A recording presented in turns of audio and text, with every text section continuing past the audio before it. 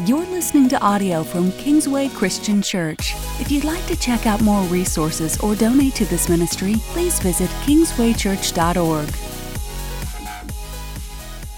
Well, good morning, everybody.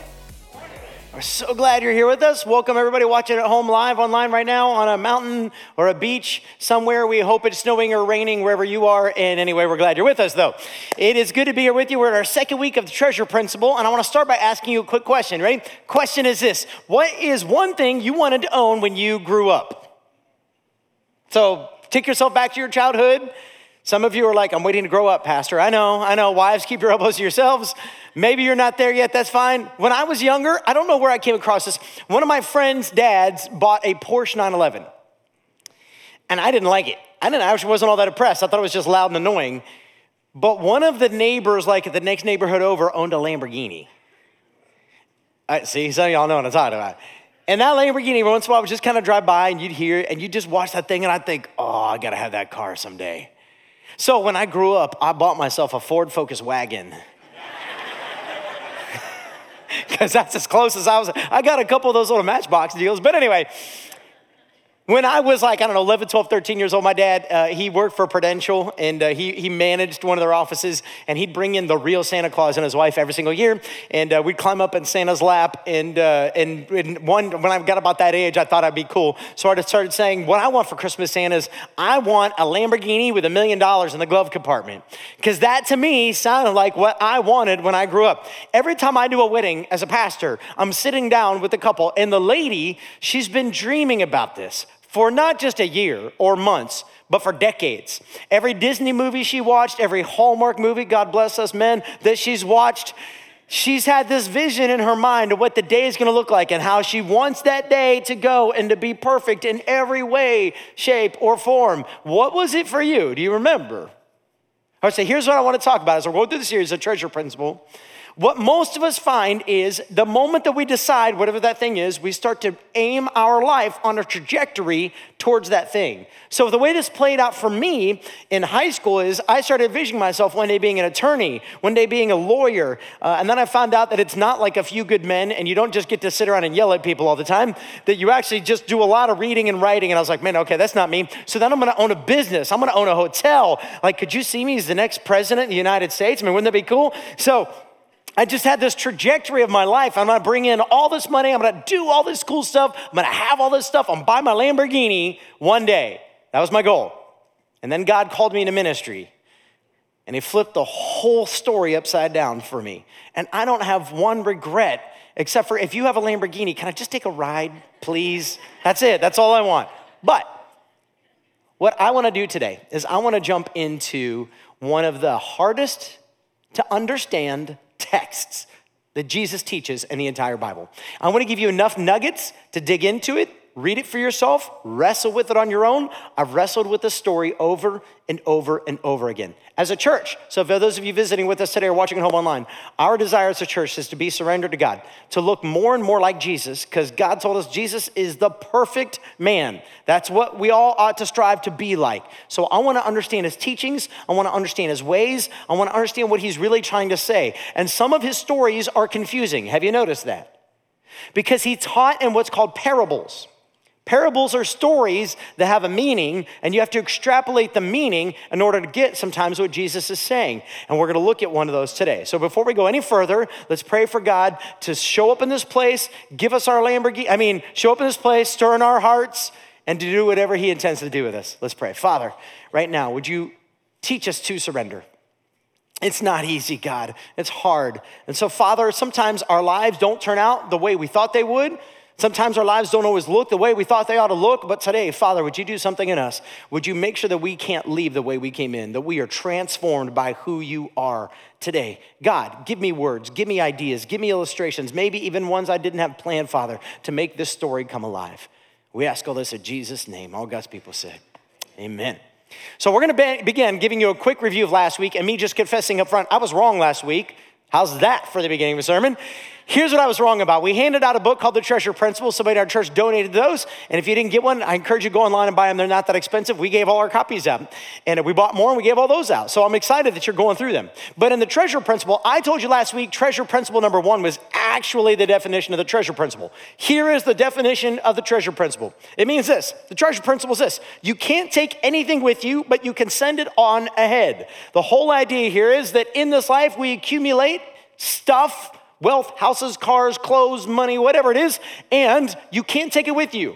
Either Jesus comes back and it all stays, or you die, you go home and it all stays, but no matter what, you can't take it with you. But you can send it on ahead. And just to give you an illustration of this, Jesus says in Luke chapter 14, verse 12, he says this, "Then Jesus said to his host," and we're looking at the middle of a story here, "When you give a luncheon or a dinner, do not invite your friends, your brothers or sisters, or your relatives." Okay, so many of you are going to go to lunch after church. How many of you have lunch planned with your spouse, your children, your parents, your aunts, your uncles, your cousins? He goes on, or your rich neighbors? If you do, they may invite you back so that you will be repaid. Okay, is that such a bad thing? I mean, like if I say this every time I go to lunch or breakfast with anybody, I say, and I always say, and they say, "Oh no, Pastor, you don't buy." No, I got this one. You got the next one when we go to Ruth's Chris. I don't even know if there is a Ruth's Chris around here. I need to start saying it about a restaurant. But that's exactly, even though I'm joking, that's exactly what Jesus is trying to get to. Don't just take your family to lunch. Don't just take your neighbors to lunch. Don't just take your friends to lunch, especially if they have more resources, because if you do, they might pay you back. You're like, well, why is that such a bad thing? Well, from a business standpoint, it's not. I'm gonna eat, I wanna eat with my family. It all has to do with this little thing right here. It all has to do with why are you doing it, where is it coming from, and what does God want to do in the world? But then he goes on, he clarifies it. Verse 13, "But when you give a banquet, invite the poor, the crippled, the lame, the blind, and you will be blessed. Although they cannot repay you, you will be repaid at the resurrection of the righteous." In other words, you can't take it with you, but you can send it on ahead. How? By partnering with God and what he's doing in the world. So why the crippled and the lame and the beggar and the blind? Well, in Jesus' day, actually a little different than America. In Jesus' day, if you didn't have health, whole bodies, a lot of times you were stuck with no options but to depend on other people. They didn't have the kind of resources, systems, or medical care that we have today. So many times the streets would be lined on the way to the temples with beggars. And people were actually commanded, especially the Pharisees, the religious teachers, were commanded to give alms. But they actually had money they would set aside in order to give to those people. And many times they would give them with great shows of look how awesome I am and how much money I'm giving in alms to the poor. But even beyond that, you were dependent on them. So somebody would show up early in the morning, they'd drop you off. You had to figure out how to care for them and then move on about your day. That Jesus is trying to say, when you throw big parties, don't throw big parties for people who are just going to tell you how great you are. Instead, throw parties for people that nobody else will throw a party for. Why is that important? Because what you're doing is bringing heaven to earth. You're giving value where others have taken value. You're showing love where others have shown no love. Why is that important? Well, it all gets into today's principle. Treasure principle number 1, the true treasure principle number 1, not the one I accidentally called last week, is this. God owns everything and I'm his money manager. Now, I know that's hard to kind of grasp and accept, especially if you're still kind of figuring out this God thing. I realize right now there are people watching online or in this room who do not believe in God yet. They're just not on board with this Jesus thing. So you're still asking questions, still trying to figure it out. Some of you, however, you've been doing this, maybe it's 6 months or a year, maybe some of you are 10 years or so, and some of you have been doing this for a whole lifetime. So you're at different places along this journey. But where this comes from is this. In the very beginning, before God created everything, he created everything out of nothing. I know that's kind of a hard concept to get, but when he created everything out of nothing. God didn't take things that were in existence. The universe has not been around forever. He didn't take things in existence and move them around. He brought the universe out of nothing. We use the phrase ex nihilo or ex nihilo to do that. Out of nothing, God brought something. So you and I create, we build things. I go in the backyard, build snowballs or mud balls. My kids like to play in the dirt. or we take Legos, or we take wood, or whatever it is. We're always manipulating things that God already made. So we're creating, but we're creating out of his creation, whether it's paint or clay or whatever it might be. But when God did it, he did it on another thing. And when he did it and left the creation with a super abundance. I don't know if you've noticed this or not, but there's more than enough food for the squirrels. There's more than enough food for the lions. There's more than enough food for the animals. And yet we as Americans, people, humans, are told there's not enough for us. So we better get off this planet before the aliens come or we destroy it. We got to get out of here. But did you know that actually the universe, the world, has enough to meet all of our needs? The problem isn't whether God's creation has enough. The problem actually has to do with the human heart. We have hijacked the story of God and really made it our own. So now what we have is, while God's creation doesn't just have the bare minimum, God's creation actually has a superabundance to it, but instead we've hijacked God's story and we've hoarded for ourselves. What Jesus is coming to do is to try to blow up the model and say, hey, what if we stopped living selfishly? And what if we actually partner with how God intended for the universe to look? There's more than enough resources for everybody. If we'll just be who God called us to be, do what God called us to do, there's literally enough for everyone. This story of Jesus that he's getting to in Luke chapter 14, I think it was, Luke 14, is he's trying to help us understand. See, the problem with most of us is that we want to use more to get more. So now let's get to the really hard story. Because the foundation I'm trying to lay, the thing we want to build on and stand on, is this idea that God owns everything, and I'm only a manager. The biblical phrase there is steward of all that God has. So what does that actually mean? Let's go to the place that most clearly says this. So there's many passages. Let's take a look at Matthew chapter 25. If you have a Bible, digital or paper, I don't care, open to Matthew 25. We're going to show this to you. You can look for yourself, make sure I'm not crazy, because I'll summarize some of the story. And if you don't know how to find Matthew 25, no worries. Everything we're reading will be on here. You can go back and look at home later today. So let me set the groundwork for this conversation. Matthew 25 follows Matthew 24. Aren't you glad I dropped that Bible knowledge on you for the day? Which actually follows Matthew 23. And while I could keep going, in Matthew 23 and 24, we find the setup for Matthew 25. What's happening is Jesus is having his final conversation with the disciples before he goes to the cross. He goes to something called the Mount of Olives, which he's gone to many times before, which is very relevant for Bible prophecy. Because the book of Zechariah, chapter 4, tells us that the Son of Man, when he comes, will be on this mount, the Mount of Olives. There's actually a grave site there where Hebrew people, some Jewish people, actually have buried themselves because they're waiting for the Messiah to come and they want to be close to him when he shows up. We know he already came and his name is Jesus. So Jesus goes to the Mount of Olives. He's saying something. He's fulfilling prophecy, saying, I'm here. And he's teaching. And he's letting people know there's going to come a day where I'm leaving and I will come back. So he tells a series of stories and illustrations, they're parables, that are intended to each make a different point. Now, some of them make the big point the same. I'm leaving.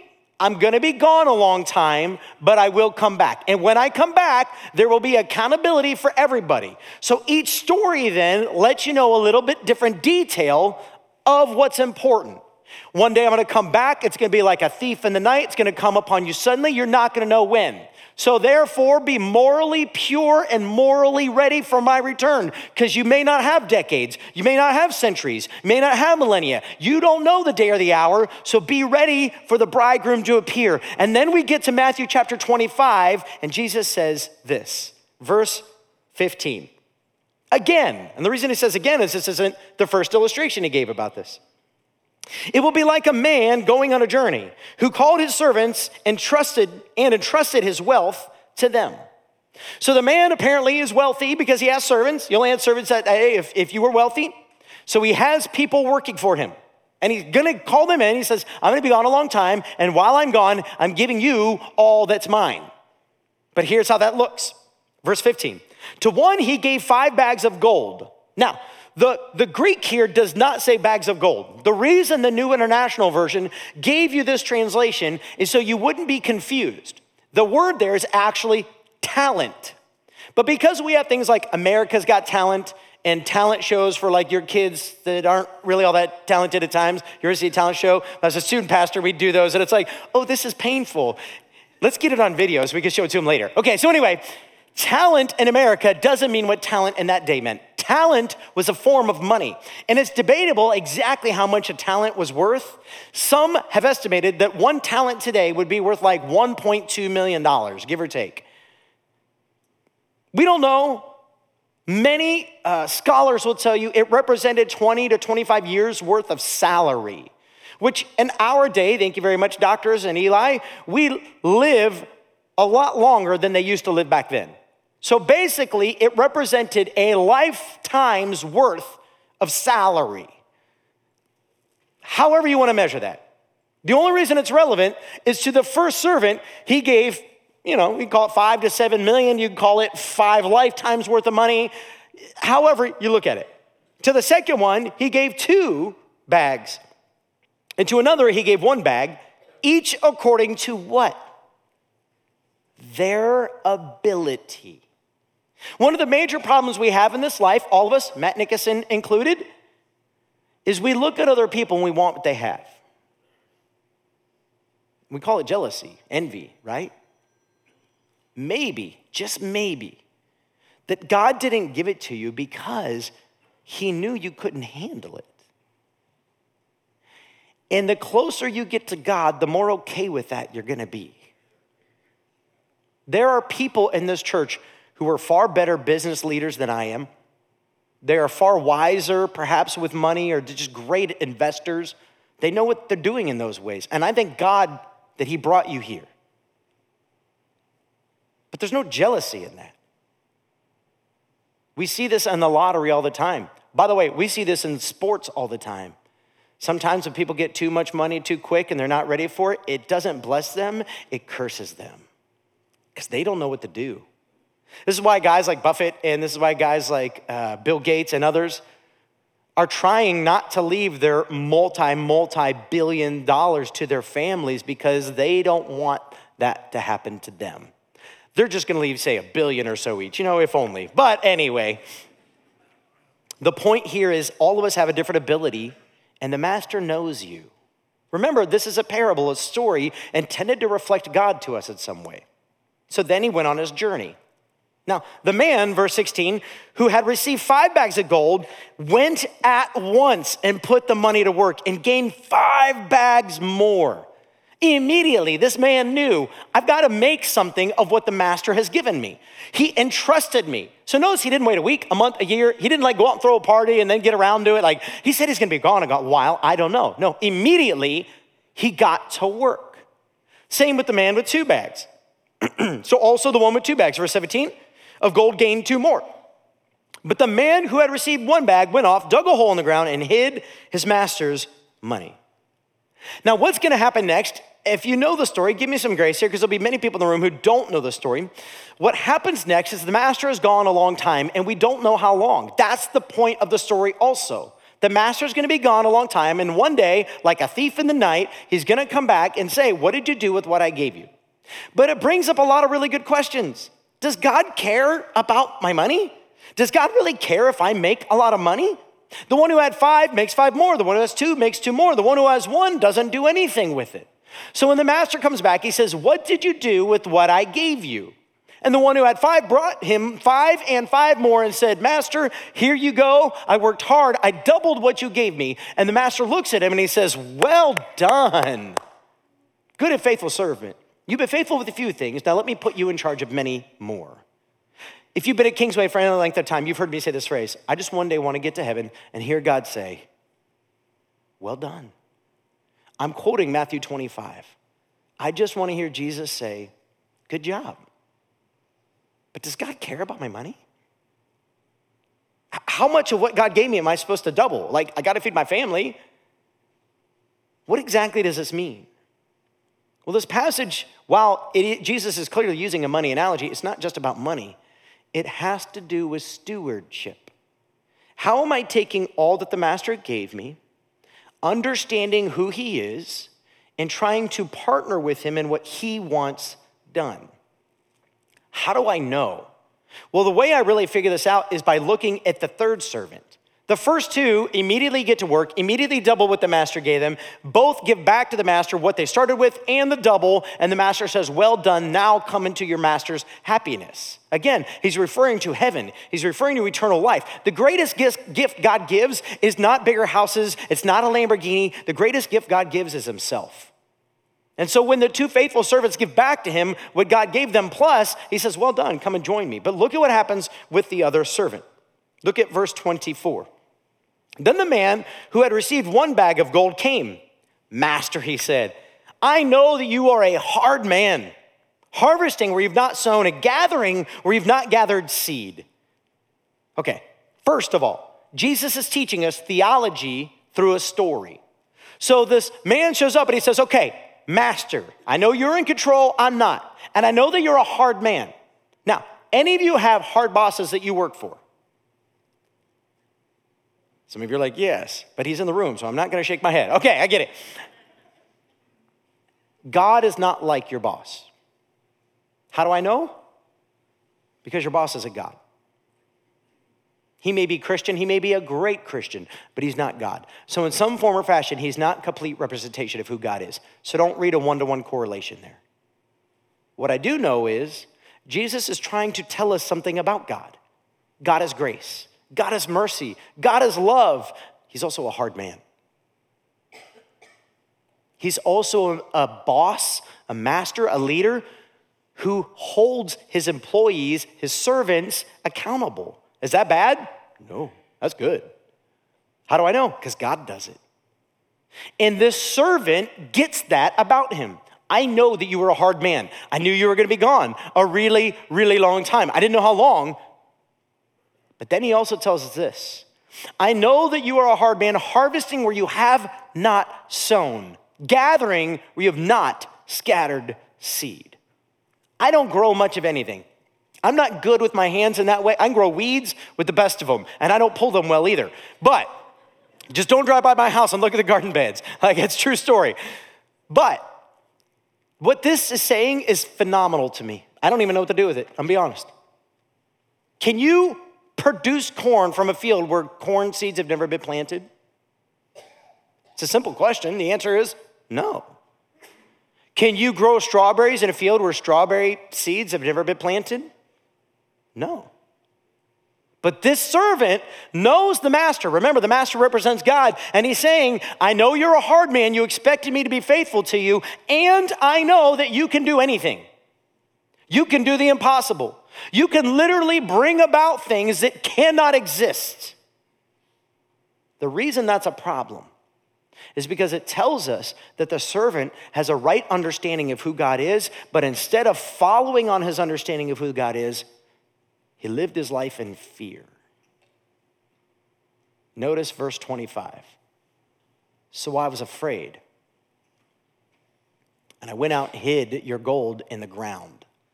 See, here is what belongs to you. I knew you were a hard man. I knew that you could do the impossible. But instead of combining those two things into faith, I chose to bury what you gave me and only bring that back to you. I was afraid that I would fail you by doing nothing.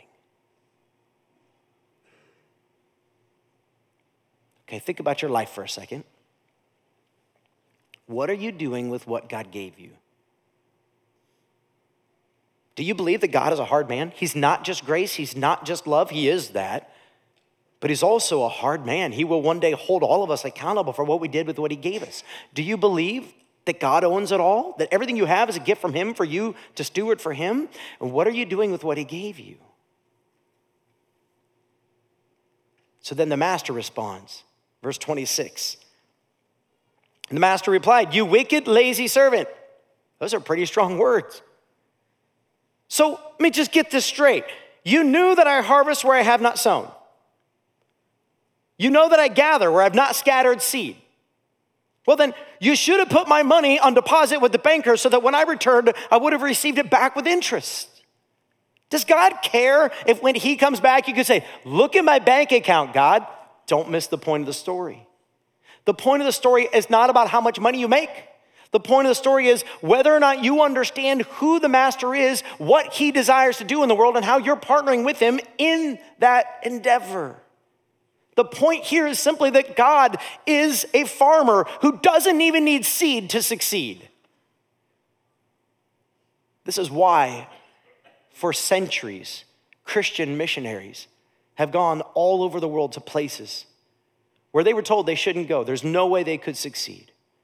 Some of them have died doing it, but it's because they believed that God can bring good from evil, light from dark, life from death, joy from pain, beauty from ashes, and even fruit where a seed was never planted, because it was always based in faith. It was always based in this idea that I can do something because God is at work and I trust him. And Jesus is saying, if you really believed what you say you believe about me, then in the very least, you should have done the bare minimum. Whatever the bare minimum is, you should have done that. Even if your faith wouldn't allow you to do something bold, you should have just take it to the bank, give it to them, so that when I came back, you had something to give me. But by all means, don't do nothing. Just don't do nothing.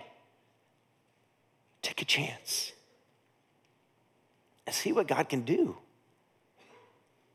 But many of us, out of fear of failure, fear of loss, fear of not succeeding, fear of not measuring up, name the fear. Name the fear. Please, by God, name your fear. Because if you don't name your fear, God will never be able to conquer it with your faith. So we come to him. We understand who he is, but we don't want to be found wicked and lazy. We don't dare want that. We want to come to him and say, here I am. It's all yours anyway. Verse 28. This is perhaps the most mind-boggling piece of the whole thing. Jesus says, so take the bag of gold from him, the one who did nothing, and give it to the one who has 10 bags. This is like Robin Hood in reverse. Take from the poor, give to the rich. I like that gospel. This is so important, and I'm so glad Jesus said it, because there are two false teachings in the church in America today. One is called the prosperity gospel. The prosperity gospel says, if you come to God in faith, you will be healthy, rich, and wise. I find it fascinating. I just read an article where Benny Hinn, of all people, is renouncing the prosperity gospel. The prosperity gospel is a lie. Jesus says, while in this world you will have trouble, but take heart, I have overcome the world. The disciples, every single one of them were killed, except for John. He was boiled to death, but he didn't die. So he was exiled to the island of Patmos, where he wrote the book of Revelation, and later died a very old, broken man. But he died broke, poor, and in a lot of pain. Just because you give your life to Jesus Christ does not mean you will get healthy, rich, and wise. What it does mean is God, your Father in heaven, will always take care of you wherever you go. Yeah, you can clap for God, not me. I love when you guys clap spontaneously. Yeah, for God, not me. But this is huge, because the other false lie is the poverty gospel. The more poor you are, the more God loves you. And there's nothing in Scripture that says that. This story shows that it has to do with faithfulness. And it doesn't matter if you got 5 bags or 2 bags or 1 bag. It's all about what you do. And what I love about the story is Jesus flips what we tend to think of the model. Oh, God loves poor people so much that he's just all about poor people. No. God's about people. And different people have different abilities, and different people have different resources, and different people have different gifts. Praise God that he made us all different, and we aren't all look the same. I'd be bored to death if everybody in the world looked the same.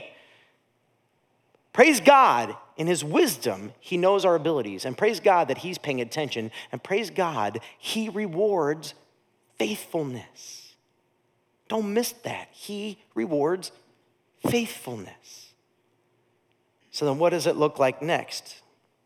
Verse 30. Oh, I should read 29 first, sorry.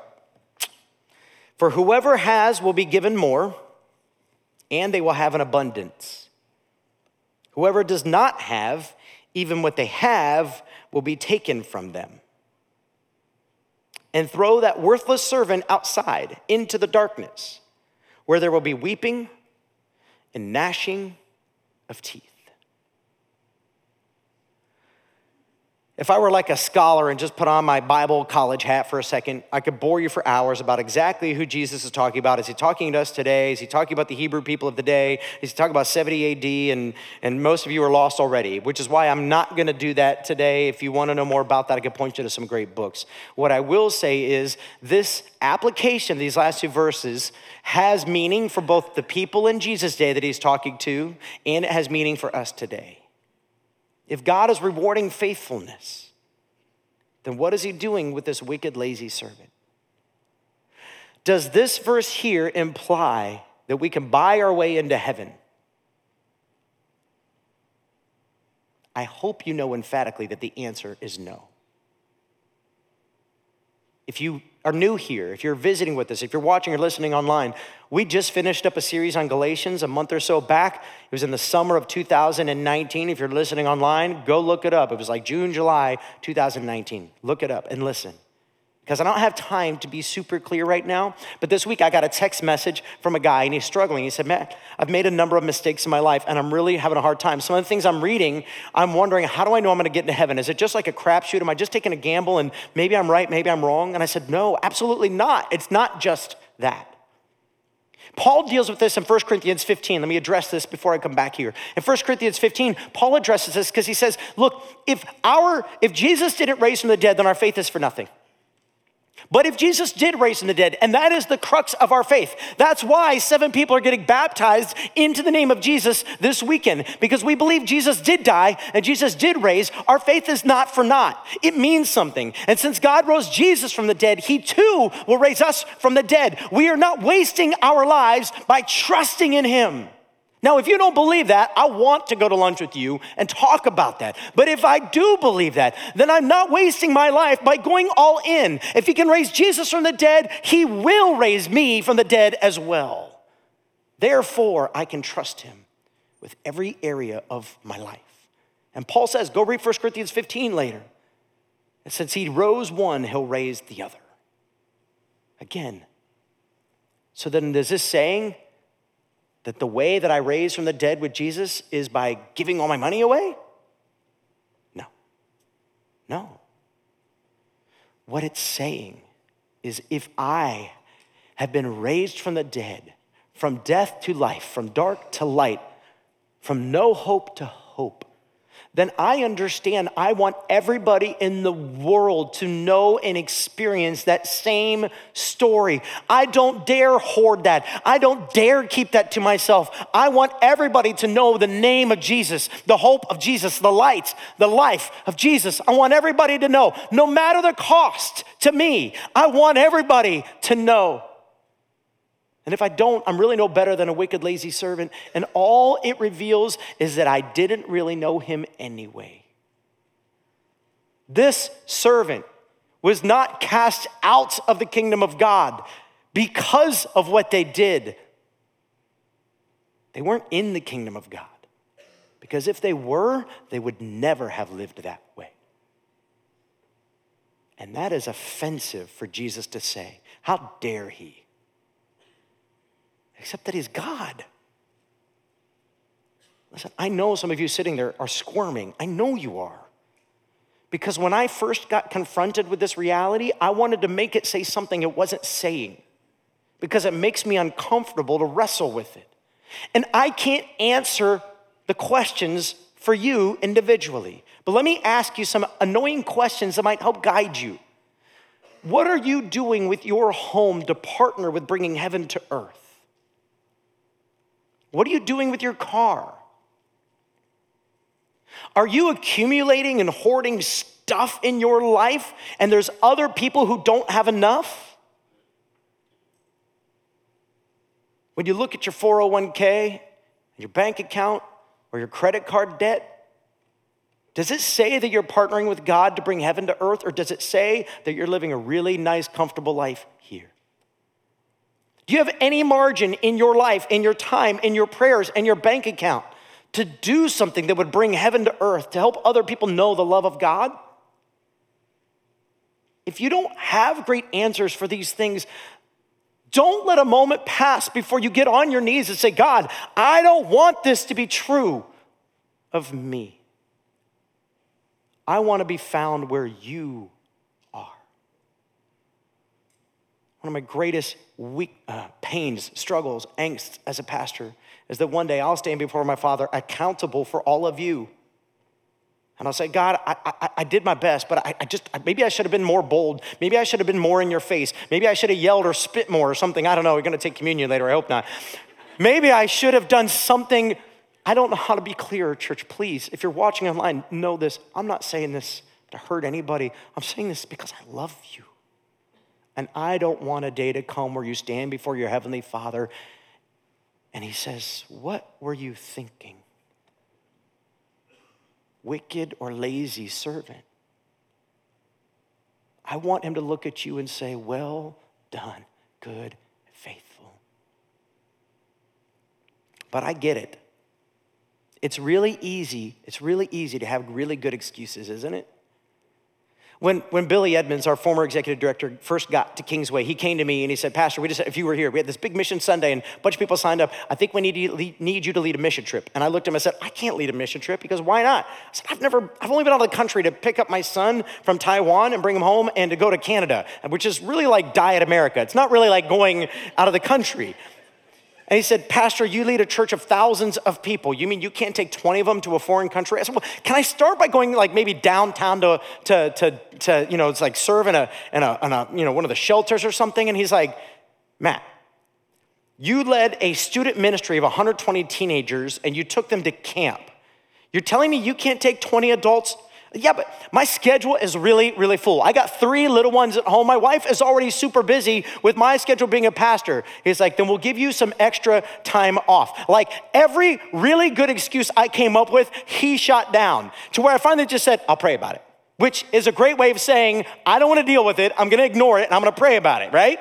Come on, you've been there. It's what you're saying right now. Can we end the service already? I'll go pray about it. I promise you, Pastor, I'll pray about it. And I tried to put it off, but what happened in the gap was God kept annoying me. You know what I'm saying? Kept irritating me. And I kept saying, but God. And he said, you have no excuses. So a couple years ago, I took a group to Peru. And this is so cool. I hope I can make this cool. And the girl who was on stage doing announcements, her name's Danielle. Her and her husband are amazing.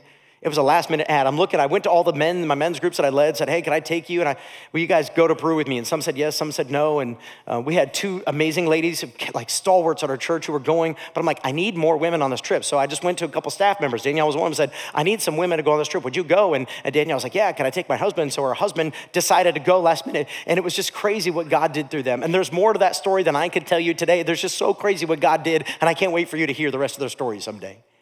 And last service, catch this, one of the guys who went with us on this trip, his name is Kyle Krober. You might have seen his big beard. Kyle's our new Avon campus pastor. And this year, Kyle led a trip. So 2 guys coming out of that trip, Nate Mishler and Kyle Krober, led a trip back to the same place in Peru. And last service, Kyle baptized a guy he took with him on the trip to Peru. Yeah. It's so cool. And here's what blows my mind. What if I had just said no?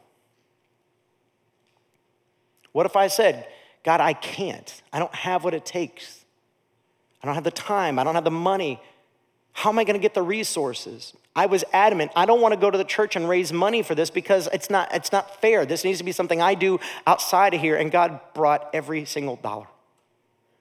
Okay, God. And now there's fruit coming from one small sacrifice. And I want you to see that. I want you to experience that. And church, I want you to know something else. Your investment is working. We've had over 500 kids and their parents visit since January this year. Over 300 kids, over 200 adults. That's just people with kids. There's a whole bunch of you who don't have kids. We don't know if you're here yet or not. Unless you take our classes, we don't know that you're here, but we're glad you're here. Your investment is working. God is changing lives. But our studies say only about half of you give anything to this church. There's no guilt trip in that. There isn't, because some of you give in many great places outside of here. God bless you. Keep going. It's just that when we stand up and celebrate, you get to sit and watch and go, oh, that's so cool that other people are getting to take part. And I don't want you to miss out on the joy of your master's happiness. I want to read one last quote. We're going to end with a time with God. It comes from Randy Alcorn in the Treasure Principle. He says this: God wants your heart. He isn't looking just for donors for his kingdom.